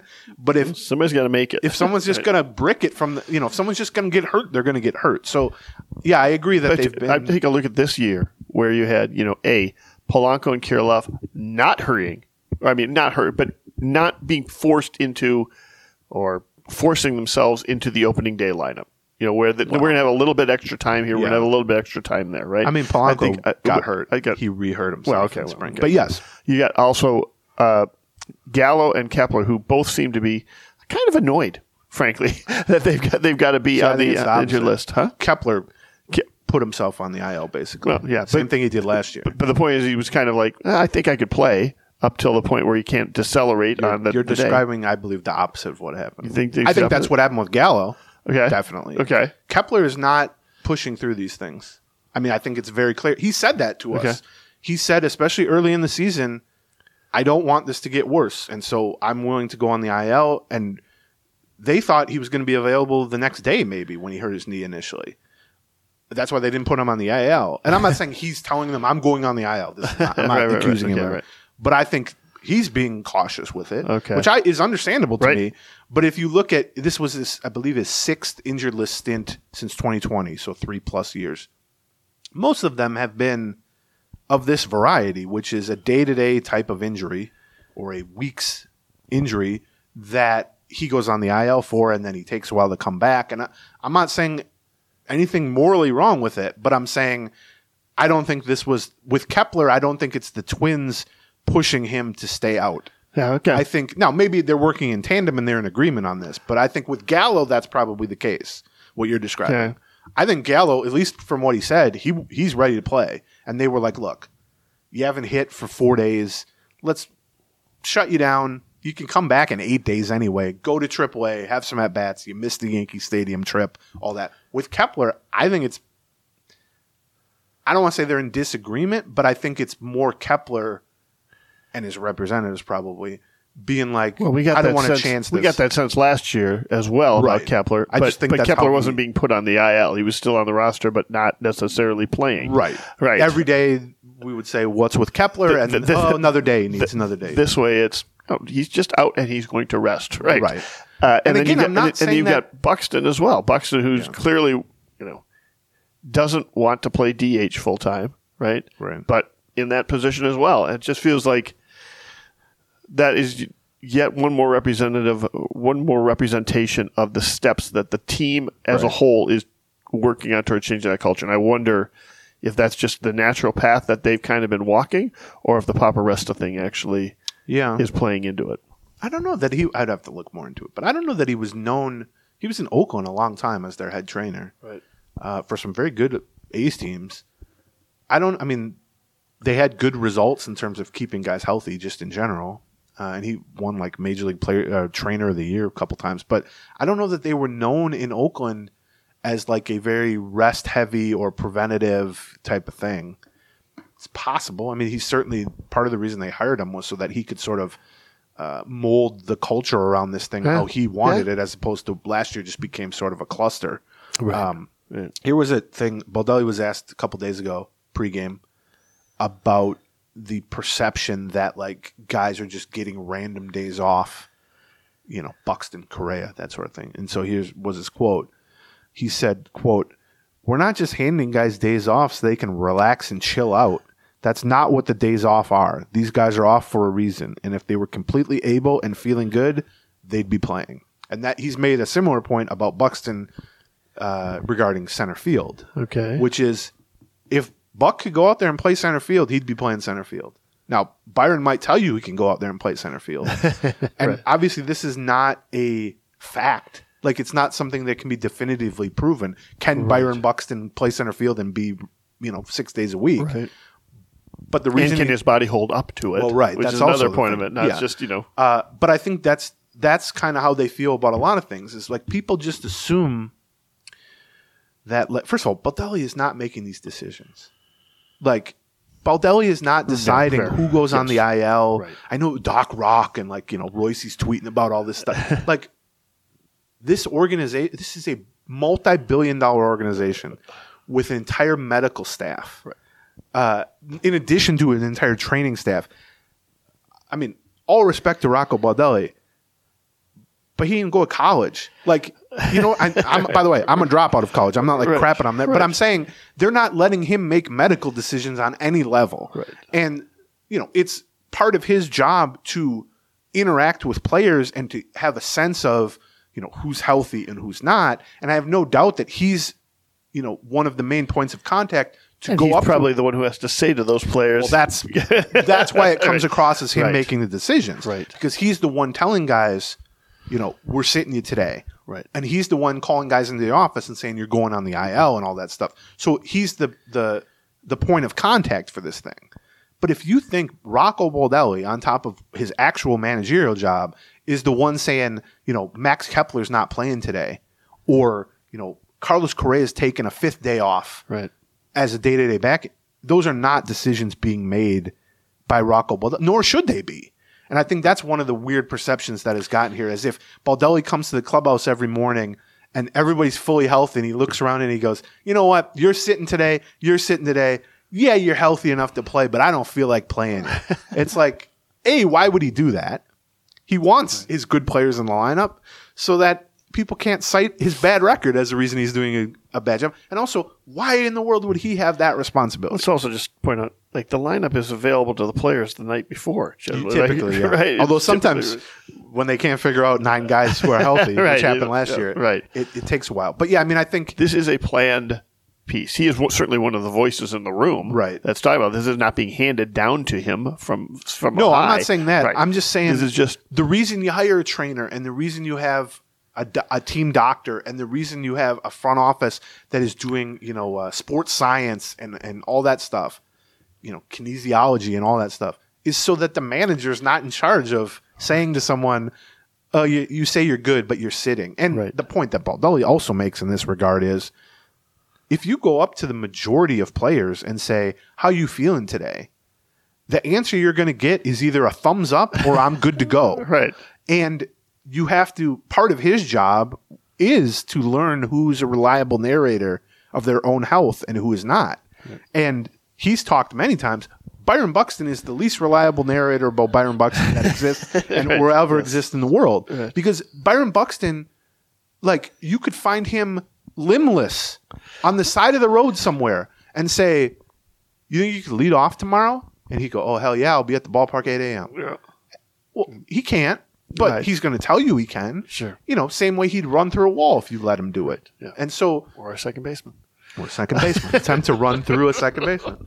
But so, yeah, I would say within that, Baldelli's job is to kind of read the room, read the signals, learn who, when they say, I'm good to go, is really good to go, right? Versus who will just always say it, they're good to go. Right. And there are some guys that need protecting in that regard. They clearly feel that way about Buxton.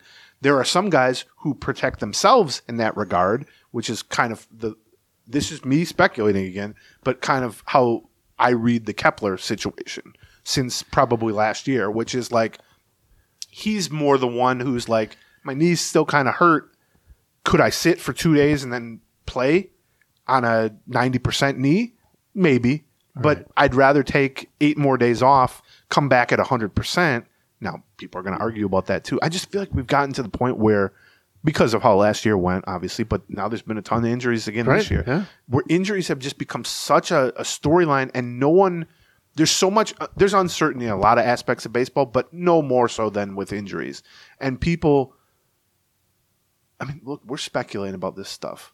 We got a math major and a college dropout here. Right, we're yes, talking about right. timelines Yep. and that's just how fandom goes. That's how, I mean, people look at injuries and timelines and they're trying to break it down. And a lot of this stuff is kind of black box stuff. They're not going to tell you everything about injuries. Right. They're not going to tell you what's going. We can't go back into the trainer's room. That's off limits. And you know, there is points where you're like, is this Paparesta doing this? Is this Baldelli? Right. There's so much uncertainty there that I think the blanks get filled in such negative ways and such speculative ways. It's tricky, and you can try to get as much information as you want and talk about it in this sorts of ways that we're hopefully doing here, but I don't effing know. Yeah, like some guys want to play through injuries. Some guys never want to play through injuries. Some guys are quick to recover. Some guys aren't. Some guys just get hurt more. Some guys are Iron Man. Like, I don't know. Some injuries are easy to recover quickly, or you got a real timeline, and some of them it's just a very nebulous. Yeah, he's got some sort of strain someplace, and it just takes forever to get better. Right. Like Larnach. Speaking of injuries and bruised egos in this case, Dan Hayes was sitting next to me in the press box for the last White Sox game 2 days ago. And he dropped another foul ball. And a foul ball off the bat of Donovan Solano was hit straight back right to us. We're at the far end now, near the radio booth side. And I'm sitting there. Doe wasn't there, so we were a little more spread out than usual. Okay. In a normal circumstance, this ball would have essentially landed between me and Doe. But Dan is on my left, Doe is on my right. But because we were more spaced out, Dan stands up, and we can both, like, when I see a foul ball now coming towards the press box, which happens way too often, I don't like it. Yeah.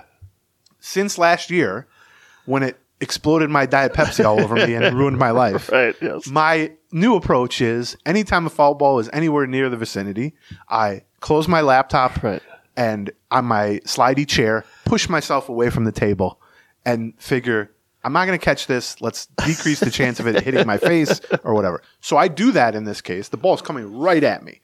So I close my laptop, which has more value than me, probably, and I push myself away from the table. And as I'm doing that, I make contact similar to Buxton in that second baseman with Dan Hayes, who has stood up and is rushing towards me to reach over me where he thought I'd be to catch this ball, but instead I'm moving backwards. So he basically comes in front of me like Kelly Leak from the Bad News Bears, trying to make catches in left field and right field. Yeah. And I think, well, that's fine, because I wasn't going to really try to catch it. And he hits him right in the hands, like both hands. Bounces up, and then he can't like secure it, and it hits the ground, which is the table. Right. Bounces like 2 more times, and then rolls off. He gets the ball back out of the press box. He gets the ball. He gives it to a kid. All this stuff. Gotcha. And he's like, "Oh man, I dropped it." And as soon as it happens, I turn to my left and I kind of stick my head out the window towards the TV booth. Right. And I see Dick Bramer in his first game back after COVID. Has about 80% of his body hanging out of the booth, and he's just pointing at Dan, just like maniacally laughing, like a villain in a Die Hard movie laughing. And I say to Dan, "Well, you're going to be on TV."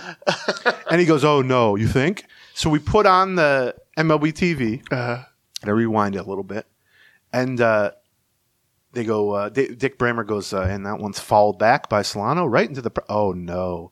Dan Hayes has just dropped hit right to him, folks. I wish I was kidding. The first error of the season for Dan Hayes, blah, blah, blah. And then they immediately go, we have to have Dan start bringing his glove. I said that to him. Like Dan Gladden, we make fun of Dan Gladden for bringing his glove. So then Bramer says that, and they show a shot of Dan after missing the catch, just like shaking his head in the press box. But then the graphic for the White Sox defense comes up on the screen, and Morneau goes, "Let's get to know the White Sox defense. You know, you have Robert, blah, blah, blah, in center field."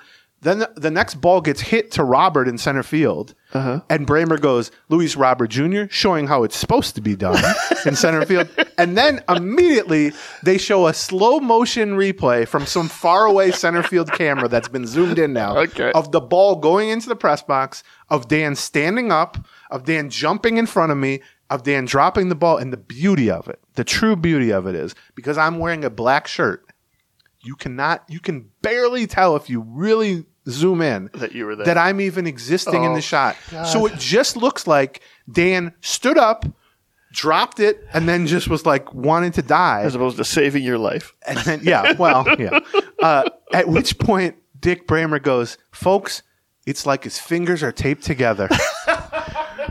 Which goes along with the first time he dropped one, because it's like the third. Dan did catch one last year. I was at this game, so I missed all of this. There was the first time, because Bramer loves it. Yeah, of course. Any ball that goes into the press box, he's rubbernecking. You know what I mean? He's looking out the window. The first time last year, his bit was, those are the hands of a man who's never done an ounce of manual labor in his life. This gentleman has been typing on a laptop for a living for 20 years. It's no wonder dropped. That's funny. And then the next time Dan dropped one or didn't catch one, it's like he's got claws for hands, folks. Like, I don't know. Whatever you're imagining, these are not normal hands. I love this as a bit. Beautiful. And I'm also just thankful, and Doe should be thankful that he wasn't covering the game. Because what you would have seen on camera, if we weren't as spread out, is me and Doe just closing our laptops and distancing ourselves. So I give Dan credit for trying to make a play. Right, yeah, Every team needs a guy who's going to try. He's the Buxton of this. Yep. He's trying to make a play. He's working for redemption at this point. It's just shoveling deeper and deeper into the hole. But here's the truth about Dan, and hopefully this has come across on the times he's been on the podcast. And this is why we love Dan. Dan's a tremendous guy. He's a really good writer and reporter. Great guy, too. Dan likes it. Oh, yeah, Dan, of course. Yeah. He would like to catch the ball. Right. But the second best scenario is dropping the ball in hilarious fashion. Right. Do you know what I mean? Yes, right. Because Dan listened to the whole clip of him on Bally being talked about. Dan, of course. Our work slack, our bosses, like people running the Athletic are like, Dan likes giving people a hard time. He likes getting a hard time. Yes. Yes, absolutely.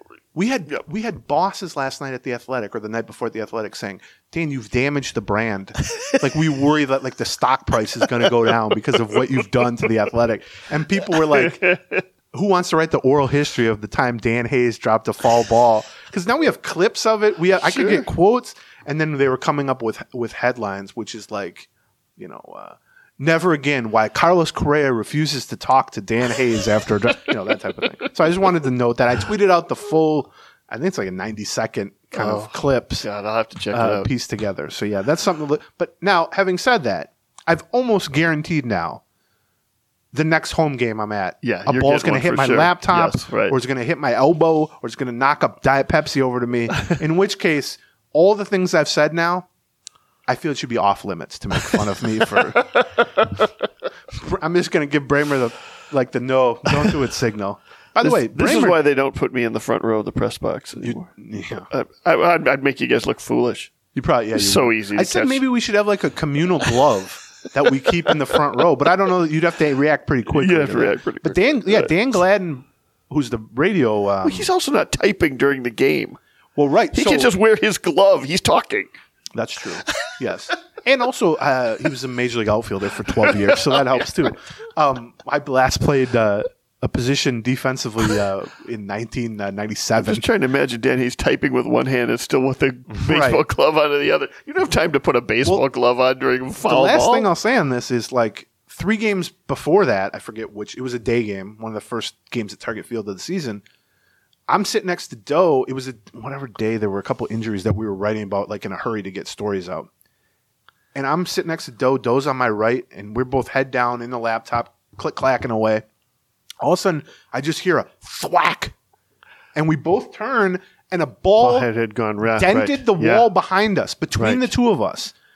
Another foot to the left, and it kills me. Another foot to the right, and it kills Doe. Right. And we both looked at each other, and we were like, well, we would have been dead. Yeah, like, what were we supposed to do with that? Right. Keep your head on a swivel is what you're supposed to do. Right. But unfortunately, as a 2-finger typer, I don't really have a great peripheral vision when I'm doing this thing. So yeah, that's one downside of sitting in the front row. Yeah. The upside is people can come by and go, "Hey, Gleeman." The downside is you may die. Yeah. or worse, get made fun of by Dick Bramer on television, which is a worse. That's why I like than to death. be safe and sit in the Grey Duck deck or upstairs at the Twins pub, someplace safe. Yeah. That's not. Talking to Sue the organist. I wouldn't mind like a. We were giving Sue the organist a hard time on Wednesday because she definitely is playing the songs at a quicker tempo. Yeah, because of the pitch clock. The pitch clock. That's funny. Instead of dun dun dun, Yeah. is it dun dun dun dun dun dun dun? dun. She's got to get in her riff. That's funny. Like I picture her coming home from work and her arms are sore. She's like, "Oh man, I've been really." She's like, "You're right. I am." Do you know what a L screen is in baseball terms? L screen. It's the netted screen they put up in front of the batting practice pitcher, so that when line drives get back to him. Right. I proposed to PR staff that they put an L screen in front of you. Yeah, look. I propose it for everyone. Now, if these other idiots are too manly to do that, I'll gladly be the only one with an L screen in front of me. This is my moneymaker day. You know, this right. Not the face, but the mouth. Well, if you end up with a Kyle Farmer situation, you get God forbid. That's I right. feel for him. But so yeah, that's it. We're going to be doing the podcast with your jaw wired shut. It's not going to be. People might, and you drinking smoothies. People might like that more. They might. I would debate it. I know I would. I was on with Barrero yesterday. Yeah, and he was talking about, thanks for filling in. You know, and I was saying how hard it is to fill 3.5 hours, and we have a new appreciation for that. And then somehow he says to me, "Well, what percentage of the time do you think you talk and John talks?" And I was like, "Ooh, that's interesting." I said, "I think it started at like 55-45 10 years ago. That's right. And it's probably like 65-35 now. I'd say it's 75-20. Because I don't shut the F up. Maybe 80-20. So yeah, people might be clamoring for me having a busted jaw or whatever. And last thing, to your point about Sue the organist, the Twins, I looked this morning, have played the fastest average games in all of baseball this season. Do you want to guess what the 2 hours and how many minutes do you think? For the Twins? Yes, all 13 games. Twins games. 2:22. Pretty close. 2:27, which is the fastest in baseball. It's like 20 minutes faster than some other teams. Now, they haven't played any like 14-inning games, but they've played a couple extra inning games so far. Yeah, they have. Yep. So, yeah, Sue is having to hustle, to your point. Well, it helps when you get pitchers going 6-7 innings. And it helps when the lineup is not hitting. And I was going to say, when our offense isn't chasing theirs out either. A lot of innings, a lot of games 2-1, 1-0 type of thing. Okay. That's it. Patreon will be back on Monday. We will be talking about the Yankees series in its entirety. Yes. Both good or bad. Whichever way it goes, we'll be talking about it. If you're listening to we'd this love show. to have you guys join us. If it is a good series, I do think Twins fans overreact. I think they tend to. What? Here's what. You don't even need to finish that sentence. Yeah, right. Here's what I'll say is that since the team can't win any postseason games until October, right? Yeah, we've talked. Yeah. This is the closest that people will get to believing one way or the other. Sure. If they win 3 out of 4 at Yankee Stadium, I think it sets a very different level of expectations for the fan base on this team. And definitely. Unusually important games in that direction. Well, yeah. And so if you end up feeling really excited Sunday afternoon about this team, what I would suggest is check out the Patreon on Monday morning. You can just sign up. You can try it for one. You pay $1 for that first one. And then if you don't like it, you can go back. Or you can hang around for a little bit, listen to the back. You get the full archive for free. It's all ad-free. You don't have to hear any of the ads that we do. Right. All the interviews we've done. And I'll say this. If they now lose 3 consecutive games to the Yankees, you might want to tune in for like a group therapy type of feel. We're good at, believe me, we're good at that. Right. We've had a lot more practice with that. Yeah. All right. Thanks to BetterHelp and to HelloFresh and to 826MSP. Take a look for that Trivia for Cheaters thing. Soda Stick and Forgotten Star Brewing, their charity week. Thanks to Dan Hayes for covering up the fact that I was running away from the baseball. Thanks to Dick Bramer for covering it in its entirety and giving us lots of entertainment. Can I just tell you, and then I'll shut up and we'll stop. Dick Bramer dropped the ball, hit into the TV booth last year. Yeah. Right to him, dropped it. And afterward, I was in the hallway outside, and he comes out, and I say, Dick, boy, you've been throwing a lot of jabs at people for dropping baseballs. How does it feel to drop one? And he says, he shows me his hand, and he says, look, it's all bruised there where the wedding ring is. And he says, it basically hit the wedding ring. It bounced off the wedding ring. And it bounced off the wedding ring. Sure. And as he's saying that, his lovely wife, who often will come to games and go home, take the ride home with him, walks in, and I said, let me get this straight. You're blaming her, really, for you dropping this. And he takes a long look at her, and he goes, yeah, that's about right. So that's what we're dealing with here from a Bramer standpoint of, throwing stones, but not necessarily being able to take any. Okay, goodbye. Bye-bye.